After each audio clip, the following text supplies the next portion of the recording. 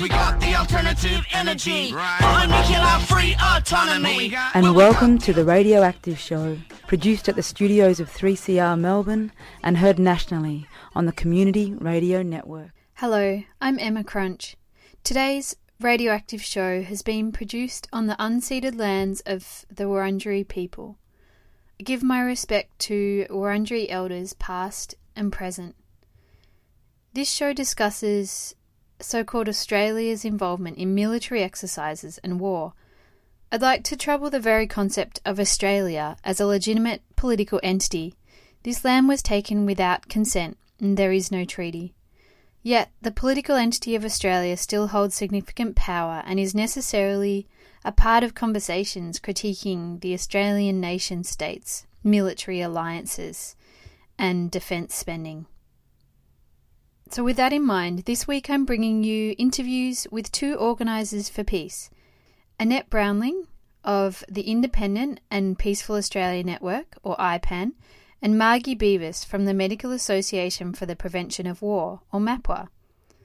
I began by speaking with Annette about RIMPAC 2020, which is the Rim of the Pacific military exercises, currently being held in Hawaiian waters, despite strong protests from people across Pacific nations. We'll jump in midway to my conversation with Annette. She is speaking about the importance of building relationships across the Pacific in resisting RIMPAC and other military expansions. And IPAN, in our brief, really, when we set IPAN up, was about connecting people, and particularly in the region in which we live. Obviously, it's mostly a peace and independence organisation concentrating on Australia, but Australia in relation to the area of the world in which we live. And connecting people, not organisations, not militaries, not governments, but connecting people who share our concerns for a more sustainable, just and peaceful life ahead. Yeah, I think that seems like a powerful mission, because it's often, even the way that it's touted that a nation is going to war or a nation is hosting these military exercises, that often doesn't actually reflect the feeling of the people who are there, and yet it is hard to have people connect in the way that governments and corporations are connecting and organising together. There's nothing more powerful than knowing people personally, developing relationships, friendships, having a better understanding of the place where that person lives. I mean, as a result of the conferences IPAN has held, we've had good connections with Guam, Japan, South Korea, and I hope that through the work of the Pacific Peace Network, we'll develop stronger and closer connections with many of the other countries in the Big Blue Pacific. Thanks, Annette. How do you see, what is the posturing of exercises like RIMPAC, I guess, in terms of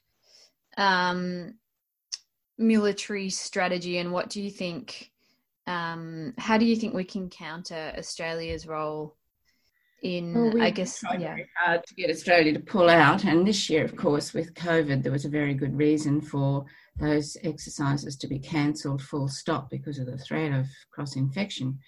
However, despite lots of letters to Linda Reynolds, the Minister for Defence, and many phone calls, lots of engagement from our members, they've still sent 5 vessels to Hawaiian waters. Those 5 vessels travelled from the South China Sea, where they engaged in exercises with the United States, provoking China. Then they went on to Japan, where they exercised with the Japanese Navy. And then they went over to the Hawaiian waters and joined the 10 other nations that are participating. 25 nations participated in 2018, so there's quite a significant drop-off. And Australia should have been one of those countries that did not go. primarily because of COVID, but also I think we should be looking at ending our engagement in these exercises that are effectively practicing for war with China. There is no other named enemy. It is about China, and that should be, clear to everybody. Yeah, and that was formerly China was involved in those exercises, but that was retracted by the US, yes, I believe. Yeah. So that's even more indicative that that's the case.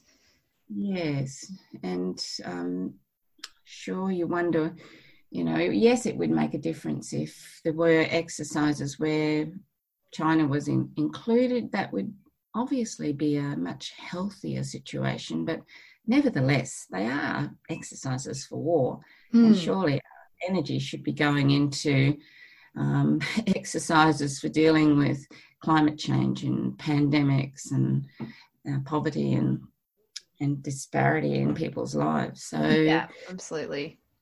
All the money, you can imagine the amount of money that's been spent by Australia in the past month. Yeah, and it'll be good to speak to Margie about that as well in a couple of days. Yeah, that's right. She's quite an expert on, she's done a lot of research on how our budget, taxpayers' dollars, are being spent on military activity. Okay, thanks, Annette. I did check out, I went onto the IPAN website and I had a look at the inquiry. Do you want to just perhaps outline the IPAN inquiry and tell us a bit about that? Yeah, the IPAN inquiry is designed to allow and encourage discussion and debate within the Australian community about our close relationship with the United States. That's ultimately what it's about. But the spin-off will be, at the end, a report on the inquiry that we hope will be utilised in the powers that govern us, in academia, and as a platform for building more information in the future. Because as far as I have been able to ascertain, there hasn't been a community-led inquiry before into the alliance with the United States. And, the overwhelming propaganda that we get is how important this alliance is. It's, it's been there for 100 years. Well, it hasn't been there for 100 years. That's just a lie. And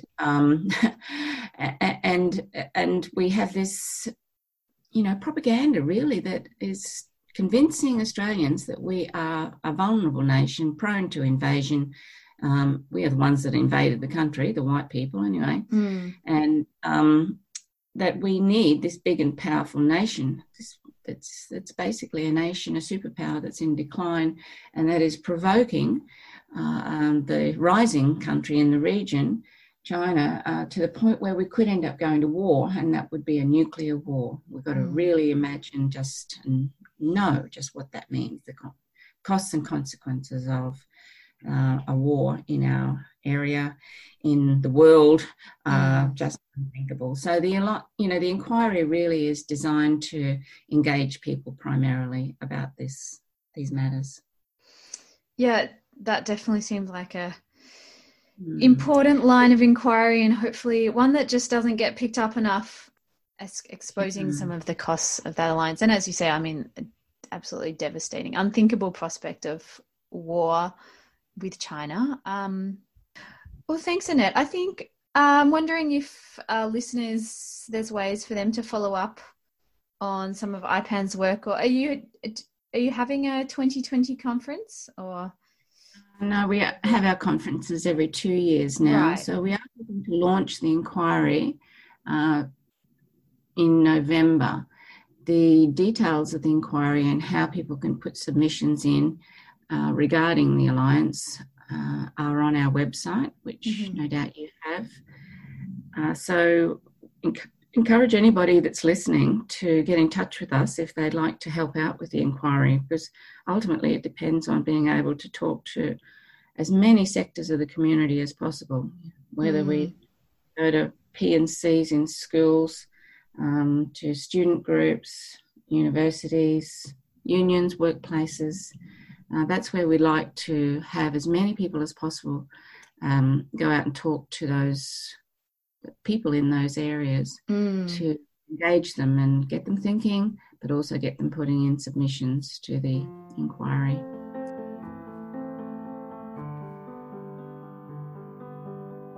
You're listening to The Radioactive Show. That was Annette Brownlee, chairperson of IPAN, the Independent and Peaceful Australia Network. Check out their website at ipan.org.au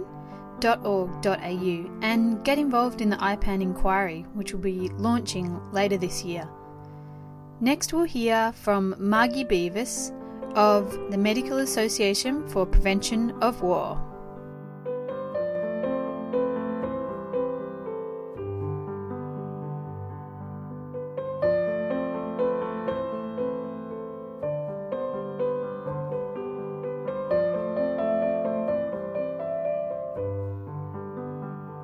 Hi, I'm joined by Margie Beavis, and thanks for joining us on the Radioactive Show, Margie. Could you begin by, perhaps outlining the purpose of MAPWA and your involvement in the organisation? MAPWA, which is a pretty horrible acronym, is the Medical Association for Prevention of War that's been going for about 40 years in Australia, not quite. I think 40 years is next year.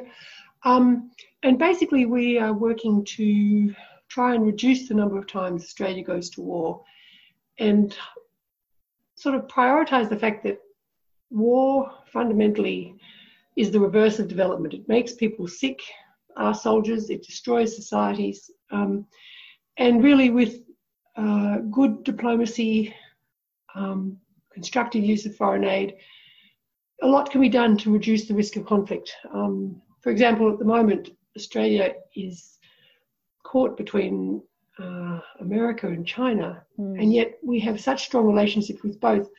We should be working really hard to reduce tensions in this area, and yet politically it's currently convenient to try and ramp up tensions. And you've written recently about some of this context, and particularly Australia's continued unabated defence spending. Could you briefly outline for us what this commitment to ongoing defence spending currently looks like by the Australian government? Defence is thought to be politically popular, and it's no coincidence that the latest massive increase was announced 3 days before the Eden-Monaro by-election. So just before the Eden-Monaro by-election, Prime Minister Morrison announced that defence spending would be $270 billion over the next decade. And this came from a defence white paper.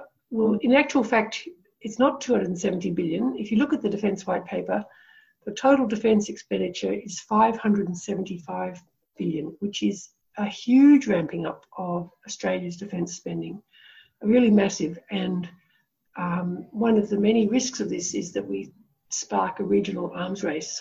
Not to mention all the other things we could be spending this money on. When you think about it, it's $1 billion a week for the next 10 years, and that's an absolutely extraordinary amount of money. It's kind of an inconceivable amount of money, really. And so what you're saying is that you think Australia's neighbours and in the region will be really aware of these announcements, and it might, rather than even just being a middle player, really cause other nations to feel that they need to come up to that. That it's a act of sort of aggression. Well, certainly installing missiles in Darwin is a pretty aggressive manoeuvre, and the Americans have been wanting to put missiles in Darwin for a very long time, so now we're doing it for them. The thing that I suppose underpins this is stepping back a little and working out what makes Australia safer, what makes Australians more secure. And massive defence spending may in fact have the counter impact in that by raising tensions in our region, we may in fact become less safe rather than more safe, particularly given that some of the defence materiel that we're choosing is not really suited to defending Australia. Absolutely. And I looking at your article that was published in the Canberra Times in July, I thought you did raise these questions these really important questions, which some of them in that article, to quote, you said, why is our burgeoning military budget sacrosanct? Why is there so little public debate about this massive budget expenditure? Are opposition politicians simply too scared to be labelled weak? And is it actually making us more secure? And I guess, I think they're really powerful questions. But also, what are the answers to these? Why is it that it seems that defence spending is not seen as available money to other services, or it's just taken as a bit of a given, this huge amount of money that will go to defence and various projects, like you're saying? I mean, there's the submarines, and it's hard to keep track of, just as a layperson following all this different spending. What do you think from your time working in this area? What reason, do you have any answers to these questions about why it is hard to examine this? I think the underpinning two principles. One would be fear. If you make people afraid, they will agree to almost anything. And the other is complexity. That defence spending and defence budgets, I'm not against having a defence force, I'm not against having defence spending. What I am concerned about is that it seems to have got completely out of hand in terms of the amount and the choices we're making. And this comes on a background where in Australia there's increasing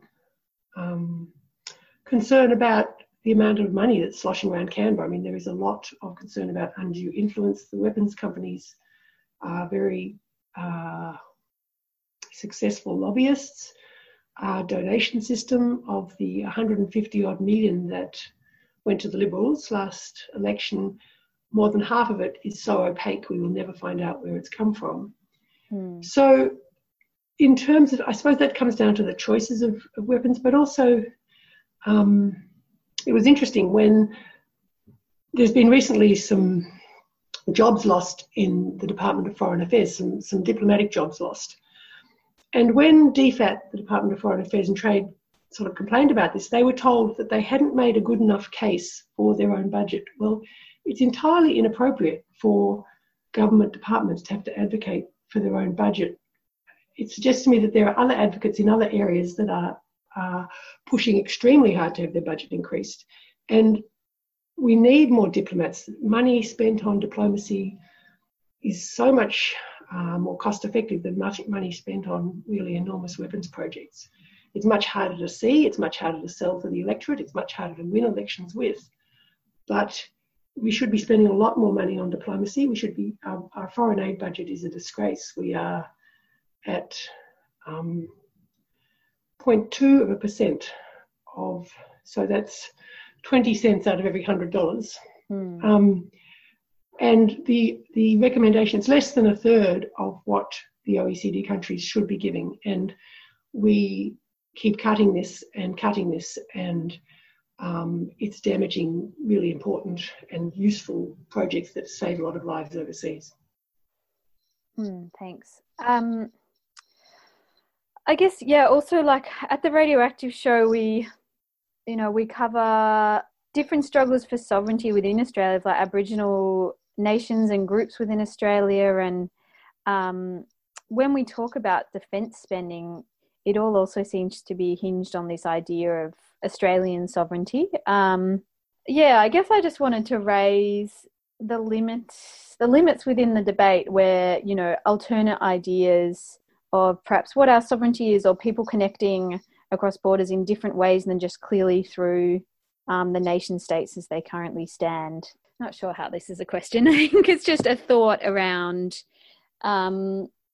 the limits perhaps also of the UN system and the Security Council and those interactions between governments who are then have corporations in their back pocket, rather than, what people, perhaps justice on the ground or for the land would look like. I think the UN is deeply flawed, but it is also by far and away the best multilateral body that we have. And I think certainly the players bring their own agendas to the United Nations, but nonetheless some terrific and really important work comes out of the United Nations. And I'm involved with ICAN, the International Campaign to Abolish Nuclear Weapons. And the treaty to abolish nuclear weapons is about to come into force. We needed 50 countries to sign and ratify this treaty, and we're up to 44. And we're really excited about this because once this treaty comes into force, then with 6 more countries, then we wait 90 days, and then it actually becomes international law. And what that means is that nuclear weapons are finally placed on the same legal footing as chemical weapons and biological weapons. What that means is that all the superannuation funds, and most of your listeners will be unaware that their superannuation is almost, the vast majority of superannuation companies' funds in Australia actually have funds in nuclear weapons companies. What will happen is this will become, assisting nuclear weapons companies will become illegal. And MAPW, combining with ICAN, we have another campaign, which I'm also involved, called Quit Nukes. And what we're doing is we're talking to fund managers about, do they actually realise that they've got investments in nuclear weapons? Companies like Boeing and Airbus, along with Lockheed Martin and Thales and Northrop Grumman, about 20 others. But talking to them about getting their money out of nuclear weapons, because it's absolutely critical that these weapons companies lose their social licence, that they lose their ability to get money, that governments such as Australia stop pretending that hiding behind a American nuclear weapons system is okay. I mean, I can't imagine Australia being proud to be hiding behind a chemical weapons umbrella, nor to be hiding behind a biological weapons umbrella, and yet nuclear weapons are much worse than both chemical weapons and biological weapons. So I suppose, whilst I agree the UN is not ideal, it certainly still has the ability to reframe how people think about important issues. Thanks. Yeah, I think that that sort of international norm setting role has been really valuable. And that MapWow campaign sounds interesting. I'd be interested to be a fly on the wall as you have these discussions with these companies, because we did in a recent Radioactive show also show just how enmeshed, I mean, not always with nuclear necessarily, but definitely in the military industrial complex, such as some mesh some of these companies we don't consider to necessarily be involved are, like, for example, Amazon is starting to, is vying for a military contract in the US, suing the government about that. So yeah, that sounds like really important work, and to really delegitimize nuclear weapons. It's hard to believe 75 years after Hiroshima that they are still seen as one of the options, I guess. I'm wondering if there are examples of countries that are scaling down or demilitarizing, or, you know, trying to take a different tack in terms of looking at what their security and well-being is, that we could hold out as examples. I think if you looked at most of the Nordic countries, they certainly prioritise sort of genuine citizen security over military spending. Cuba, and I think it's Costa Rica, which doesn't even have a military. Which, I mean, if you look at those countries, you can see that the priorities are for actually making the people that live in that country more secure in a more genuine way. I mean, here in Australia, we have in 2018, we had more than 3 million people below the poverty line, and over 700,000 of those were children. Most were deeply in poverty, more than $135 a week below the poverty line. And New Start was at a rate where people couldn't afford to go and get jobs because they were most of New Start would go on their rent, and then they'd have no money or very little money for anything. So when you look at what the alternative spending is, it's really important to recognise that if you're spending $1 billion a week on the military, the federal budget isn't a magic pudding. It's cutting really important programs that mean people do feel more secure. Another example would be housing. For the last 25 years, successive governments, Labor and Liberal, have not invested in public housing. We're short by about 400,000 houses. We have over 100,000 homeless in the last census. And to be building inordinately, outrageously expensive submarines, but not enough houses. Sort of, people say they're not a trade-off. Well, sorry, if the submarines are going to cost us $225 billion over their lifetime, and it's going to cost $5 billion, $5 billion a year to get public housing. If you put $5 billion a year into public housing for the next 15 years, we could make up the shortfall.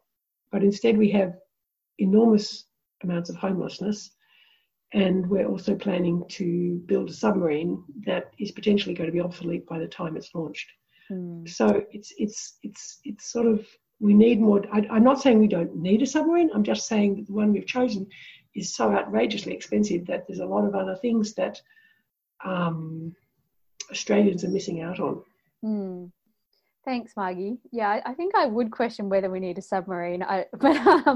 But yeah, it's. I'm not a defence analyst, so but the one we've chosen is just outrageous. Yeah, and it's very stark when you put it like that, and also in the COVID-19 pandemic, it's been made even more clear to us the value of our healthcare system and the need for public housing and strong education and all these basic needs for our society's well-being, and for people to live, decent lives. That I guess we hope that this is perhaps opening up space for these discussions, or to really raise some of these questions in people's minds. Would you refer us to anything, any work in particular, how listeners could follow the work you're doing, or try and raise these questions among their friends and family? I hadn't been asked that question before. I have to think about that. If they want to work with the Quit Nuke stuff and talk to the superannuation company about whether their superannuation has nuclear weapons in it, we'd really welcome that, and they can go to the Quit Nuke's website. Okay, well, thanks, Margie. I think that's been a really interesting discussion, and thanks for joining us again on the Radioactive Show. My pleasure. Thank you.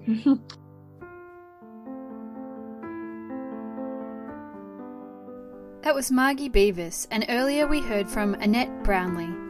Check out both their organisations, IPAN and MAPWA, in particular the IPAN inquiry, which asks the question, what are the costs and consequences of Australia's involvement in US-led wars? Another site to follow up is the Quit Nukes campaign, seeking to get superannuation companies out of involvement in nuclear weapons funding. The Radioactive Show is produced for 3CR Community Radio and broadcast nationally on the Community Radio Network. Thanks to the ACE Collective of Friends of the Earth for their ongoing support of our show. Find our podcasts at 3cr.org.au under Radioactive Show. Music on today's show has been I Due Fiumi by Ludovico Unardi. I'm Emma Crunch, thanks for listening, and here's to a nuclear-free future.